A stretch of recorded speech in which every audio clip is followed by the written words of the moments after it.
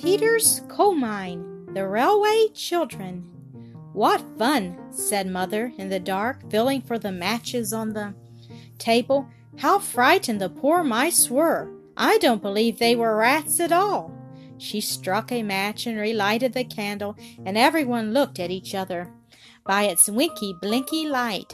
Well, she said, you've often wanted something to happen, and now it has. This is quite an adventure, isn't it? I told Mrs. Viney to get us some bread and butter and meat things, and to have supper ready. I suppose she's laid it in the dining room, so let's go and see. The dining room opened out of the kitchen. It looked much darker than the kitchen when they went in with the one candle, because the kitchen was whitewashed, but the dining room was dark wood from floor to ceiling, and across the ceiling there were heavy black beams. There was a muddled maze of dusty furniture, the breakfast room furniture from the old home where they had lived all their lives. It seemed a very long time ago, and a very long way off. There was the table, certainly, and there were chairs, but there was no supper. Let's look in the other rooms, said Mother, and they looked, and in each room was the same kind of blundering half-arrangement of furniture, and fair irons and crockery, and all sorts of odd things on the floor. But there was nothing to eat, and even in the pantry there was only a rusty game tin and a broken plate with whitening mixed in it. What a horrid old woman, said Mother. She's just walked off with the money and not got us anything to eat at all. Then shan't we have any supper at all? Asked Phyllis, dismayed, stepping back onto a soap dish that cracked responsively. Oh, yes, said Mother, only it'll mean unpacking one of those big cases that we put in the cellar. Phil, do you mind where you're walking to? There's a dear. Peter, hold the light. The cellar door opened out of the kitchen. There were 5 wooden steps leading down. It wasn't a proper cellar at all, the children thought, because its ceiling went up as high as the kitchen. A bacon rack hung under its ceiling. There was wood in it and coal, also the big cases. Peter held the candle all on one side while Mother tried to open the great packing case. It was very securely nailed down. Where's the hammer? Asked Peter. That's just it, said Mother. I'm afraid it's inside the box, but there's a coal shovel, and there's the kitchen poker. And with these she tried to get the case open. Let me do it, said Peter, thinking he could do it better himself. Everyone thinks this when he sees another person stirring a fire, or opening a box, or untying a knot in a bit of string. You'll hurt your hands, Mammy, said Roberta. Let me. I wish Father was here, said Phyllis. He'd get it open in 2 shakes. What are you kicking me for, Bobby? I wasn't, said Roberta. Just then the first of the long nails in the packing case began to come out with a scrunch. Then a laugh was raised, and then another, till all 4 stood up, with the long nails in them shining fiercely like iron teeth in the candle light. Hooray, said Mother. Here are some candles, the very first thing. You girls go and light them. You'll find some saucers and things. Just drop a little candle grease in the saucer and stick the candle upright in it. How many shall we light? As many as ever you like, said Mother gaily. The great thing is to be cheerful. Nobody can be cheerful in the dark except owls and dormice. So the girls lighted candles.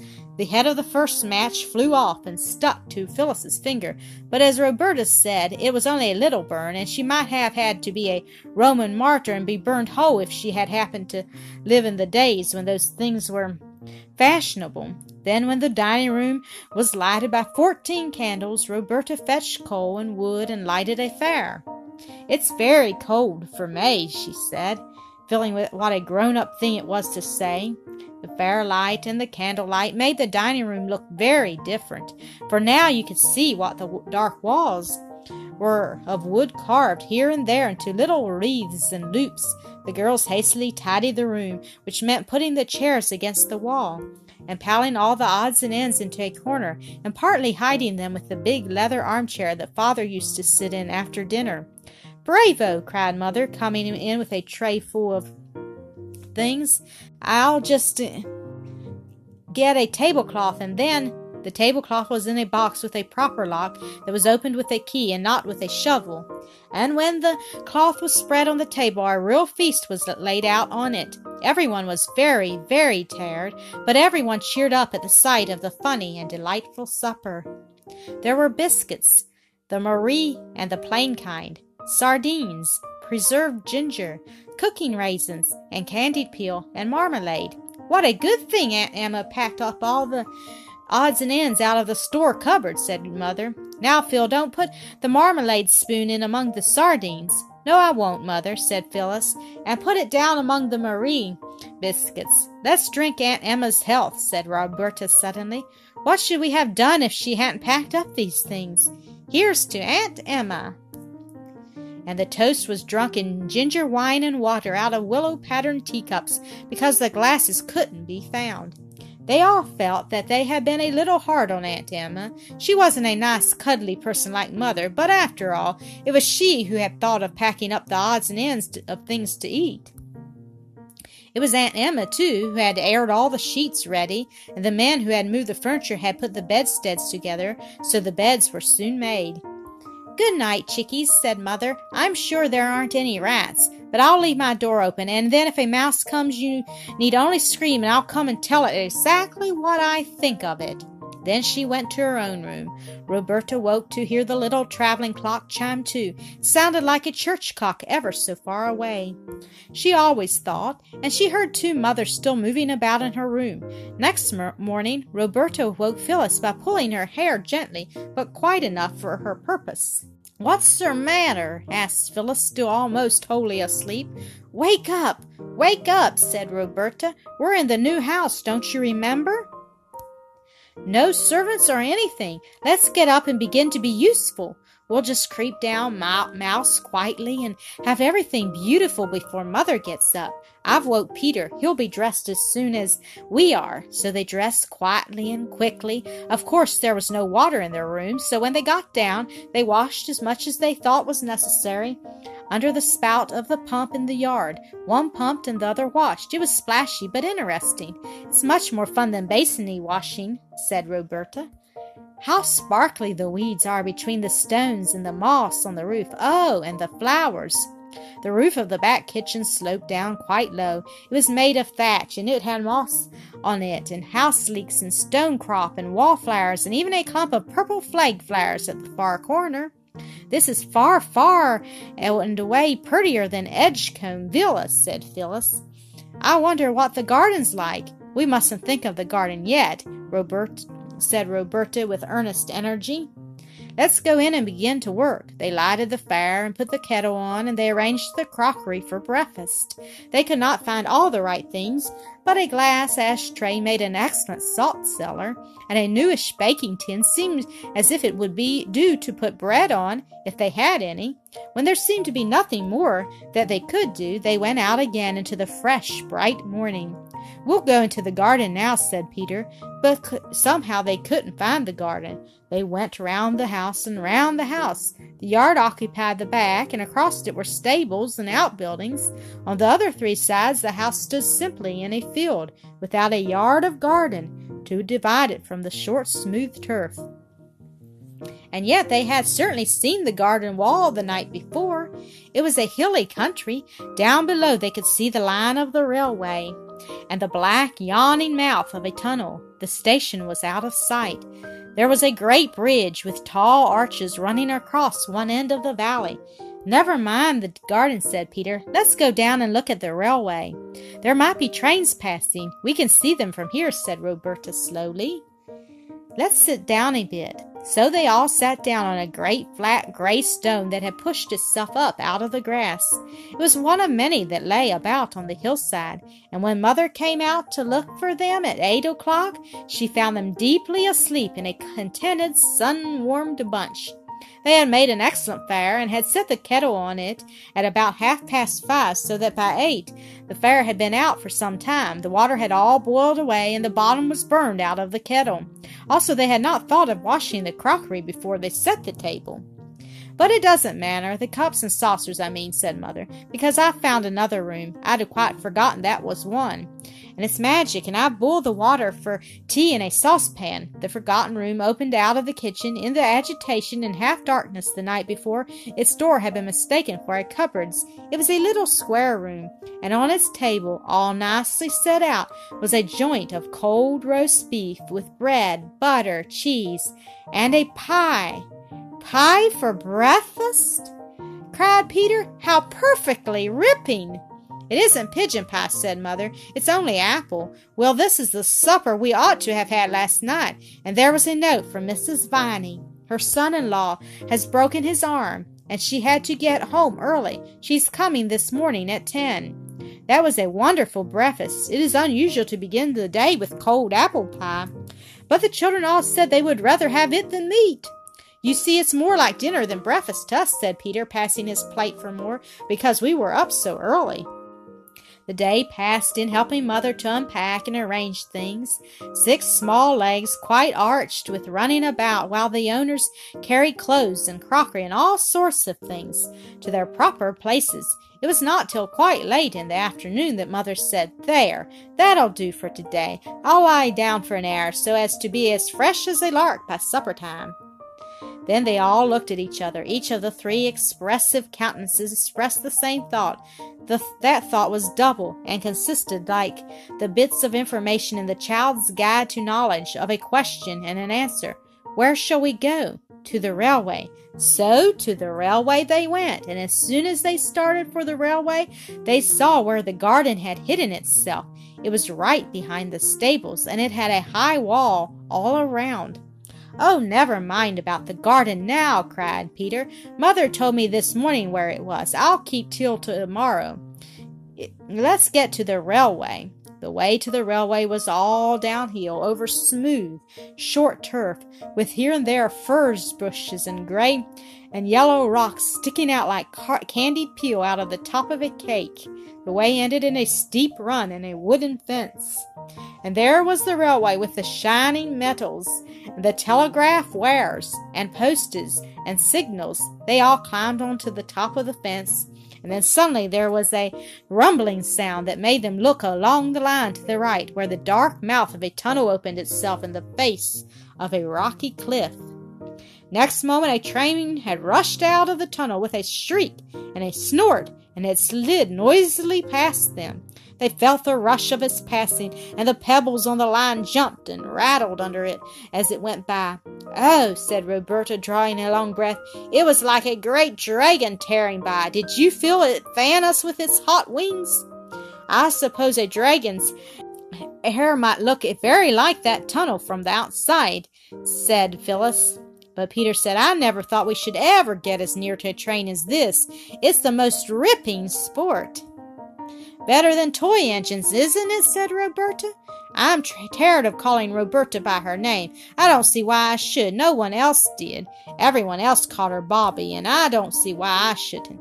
"I don't know. It's different," said Peter. "It seems so odd to see all of a train.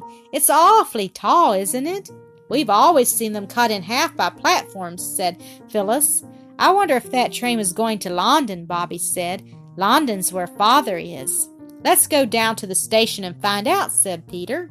So they went. They walked along the edge of the line and heard the telegraph wires humming over their heads. When you are in the train, it seems such a little way between post, and one after another the posts seem to catch up the wires almost more quickly than you can count them. But when you have to walk, the posts seem few and far between.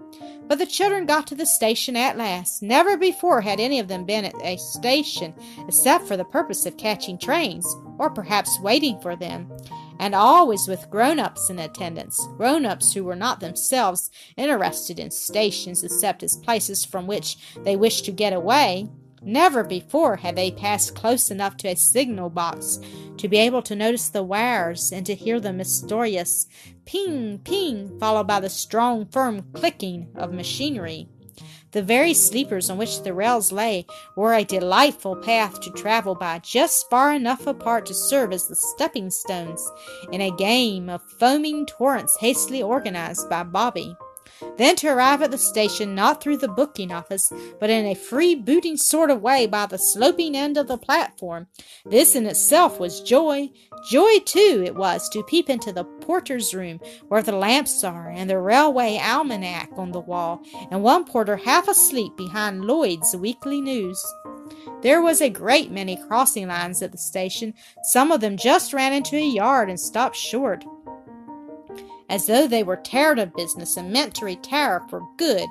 Trucks stood on the rails here, and on one side was a great heap of coal, not a loose heap such as you see in your coal cellar, but a sort of solid building of coals, with large square blocks of coal outside, used just as though they were brick, and built up till the heap looked like the picture of the cities of the plain in Bible stories for infants. There was a line of whitewash near the top of the coaly wall, when presently the porter lounged out of his room at the twice-repeated tingling thrill of a gong over the station door. Peter said, "How do you do?" in his best manner, and hastened to ask what the white mark was on the coal for. "To mark how much coal there be," said the porter, "so as we'll know if any one nicks it. So don't you go off with none in your pockets, young gentlemen." This seemed at the time but a merry jest, and Peter felt at once that the porter was a friendly sort, with no nonsense about him. But later the words came back to Peter with a new meaning. "Have you ever gone into a farmhouse kitchen on a baking day and seen the great crock of dough set by the fire to rise? If you have, and if you were at that time still young enough to be interested in everything you saw, you will remember that you found yourself quite unable to resist the temptation to poke your finger into the soft round of dough that curved inside the pan like a giant mushroom, and you will remember that your finger made a dent in the dough, that slowly but quite surely the dent disappeared, and the dough looked quite the same as it did before you touched it, unless, of course, your hand was extra dirty, in which case, of course, there would be a little black mark. Well, it was just like that with the sorrow the children had felt at father's going away, and at mother's being so unhappy. It made a deep impression, but the impression did not last long. They soon got used to being without father, though they did not forget him, and they got used to not going to school, and to seeing very little of mother, who was now almost all day locked up in her upstairs room, writing. She used to come down at tea time and read aloud the stories she had written. They were lovely stories. The rocks and hills and valleys and trees, the canal, and above all, the railway, were so new and so perfectly pleasing that the remembrance of the old life in the villa grew to seem almost like a dream. Mother had told them more than once that they were quite poor now, but this did not seem to be anything but a way of speaking. Grown-up people, even mothers, often made remarks that don't seem to mean anything in particular, just for the sake of saying something seemingly. There was always enough to eat, and they wore the same kind of nice clothes they had always worn. But in June came 3 wet days. The rain came down straight as lances, and it was very, very cold. Nobody could go out, and everybody shivered. They all went up to the door of Mother's room and knocked. "Well, what is it?" asked Mother from inside. "Mother," said Bobby, "mayn't I light a fire? I do know how." And Mother said, "No, my ducky love.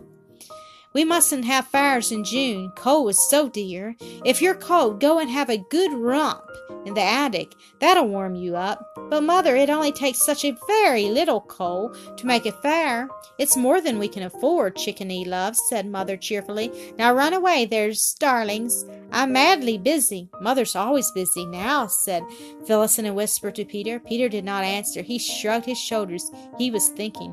Thought, however, could not long keep itself from the suitable furnishing of a bandit's lair in the attic. Peter was the bandit, of course. Bobby was his lieutenant, his band of trusty robbers, and in due course the parent of Phyllis, who was the captured maiden for whom a magnificent ransom in horse beans was unhesitatingly paid. They all went down to tea, flushed and joyous as any mountain brigands, but when Phyllis was going to add jam to her bread and butter, Mother said, "Jam or butter, dear, not jam and butter. We can't afford that sort of reckless luxury nowadays." Phyllis finished a slice of bread and butter in silence, and followed it up by bread and jam. Peter mingled weak tea and thought. After tea, they went back to the attic, and he said to his sisters, "I have an idea." "What's that?" they asked politely. "I shan't tell you," was Peter's unexpected rejoinder. "Oh, very well," said Bobby, and Phil said, "Don't then. Girls," said Peter, "are always so hasty-tempered." "I should like to know what boys are," said Bobby with fine disdain.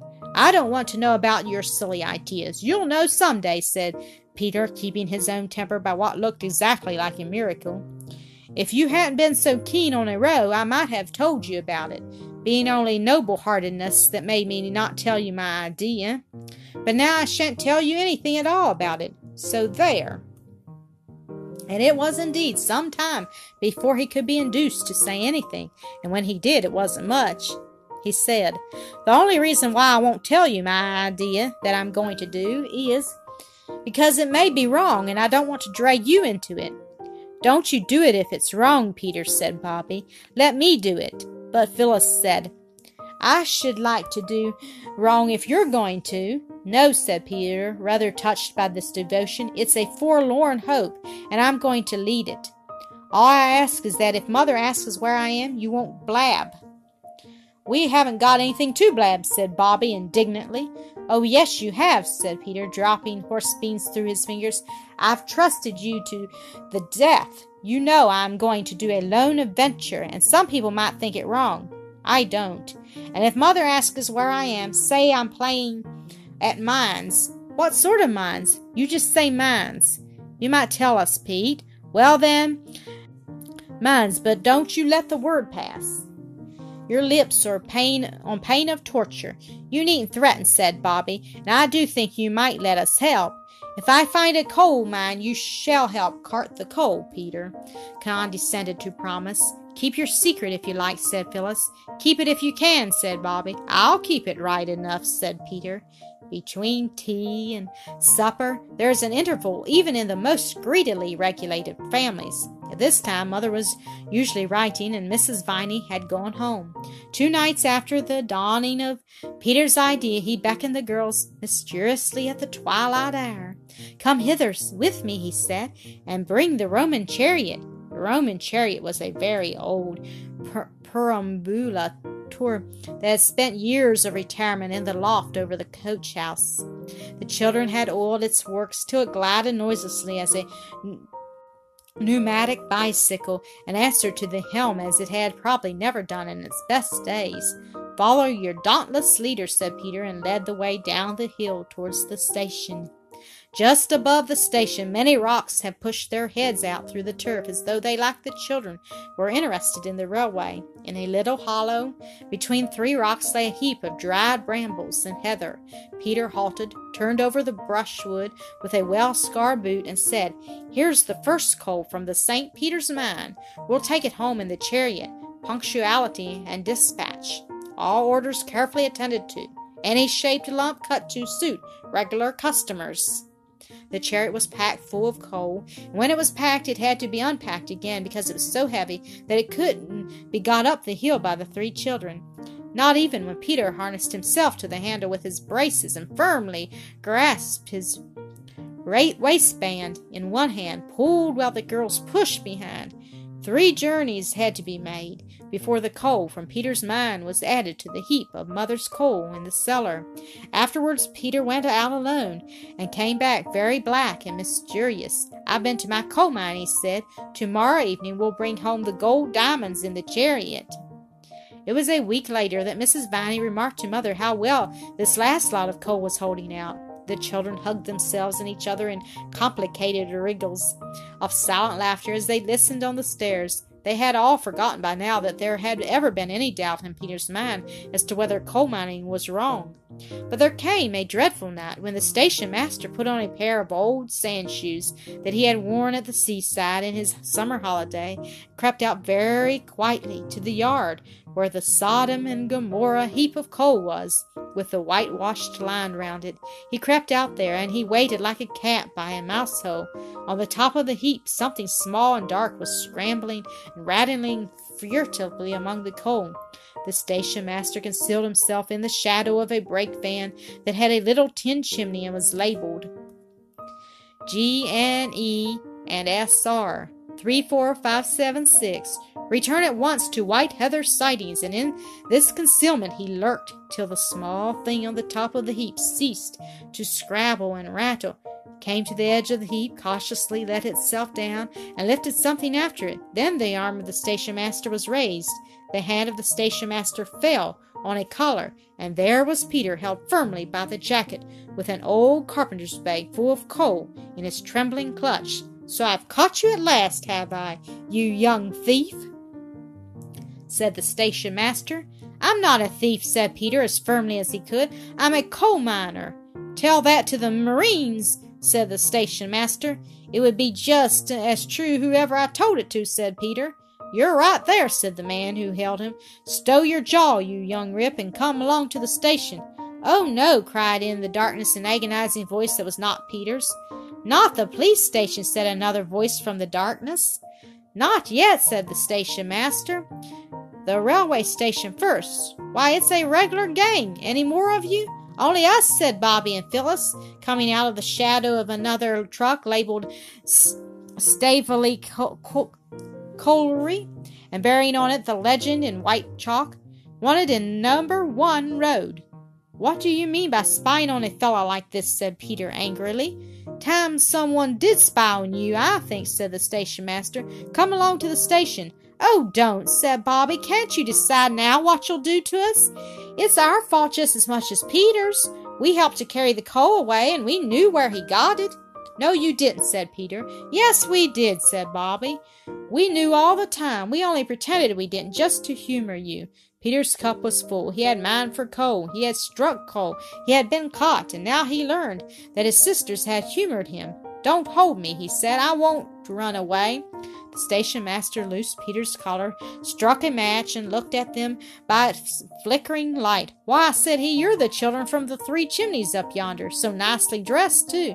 Tell me now, what made you do such a thing? Haven't you ever been to church or learned your catechism or anything, not to know it's wicked to steal?" He spoke much more gently now, and Peter said, "I didn't think it was stealing. I was almost sure it wasn't. I thought if I took it from the outside part of the heap, perhaps it would be, but in the middle I thought I could fairly count it on only mining. I'll take thousands of years for you to burn up all that coal and get to the middle parts. Not quite.